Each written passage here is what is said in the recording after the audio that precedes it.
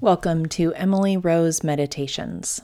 I'm your host, Emily, and today we'll be engaging Julian of Norwich to help us wonder about God's relationship to truth and what that says about us. This is the 78th chapter of Julian of Norwich's long text entitled Revelations of Divine Love. Take a deep breath, and wherever you are, let your shoulders relax, let your attention settle, and I invite you to open your heart to these words. In His mercy, our Lord shows us our sin and our weakness by His own sweet, gracious light. For our sin is so vile and so horrible that in His kind courtesy He will show it to us only by the light of His grace and mercy. It is His wish that we should have knowledge of four things. The first is that He is the ground from which we all have our life and our being. The second, that He protects us mightily and mercifully in the time of our sin, and among all the enemies that fall upon us so fiercely. And we are in the greater peril because we give them the opportunity and do not know our own need. The third is that He protects us with kind courtesy and lets us know that we are going wrong. The fourth is how steadfastly He waits for us with unchanging face, for He wants us to turn to Him and unite with Him in love, as He is united with us. And so, through this gracious knowledge, we may see our sin profitably, without despairing, for we do really need to see it. And this sight will make us ashamed of ourselves and break down our pride and presumption, for we really must see that in ourselves we are nothing at all but sin and wretchedness. And so, through our sight of the lesser part, which our Lord shows us, the greater, which we do not see, loses its power.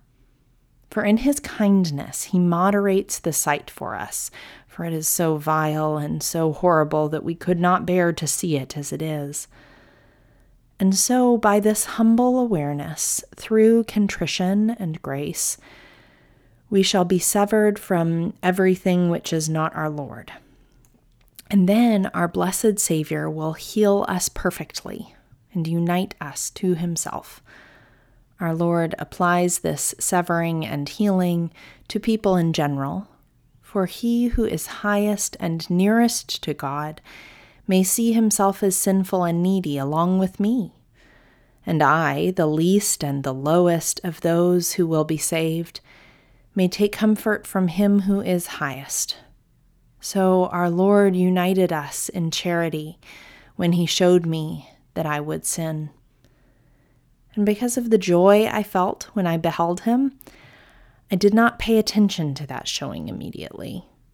And when our kind Lord stopped, and He would not show me any more until He had given me the grace and the will to pay attention.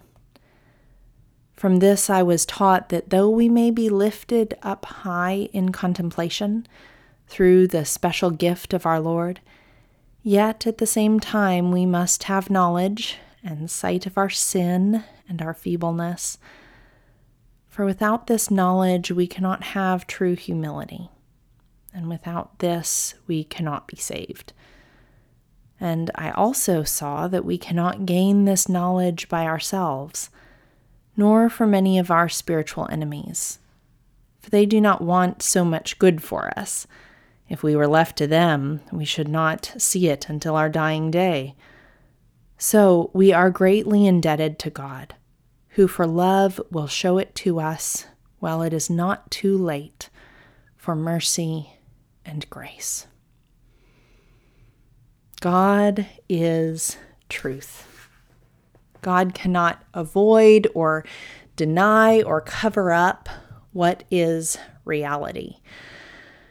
We humans, Julian sees in herself, can tend toward denial, avoidance, even delusion from what is true.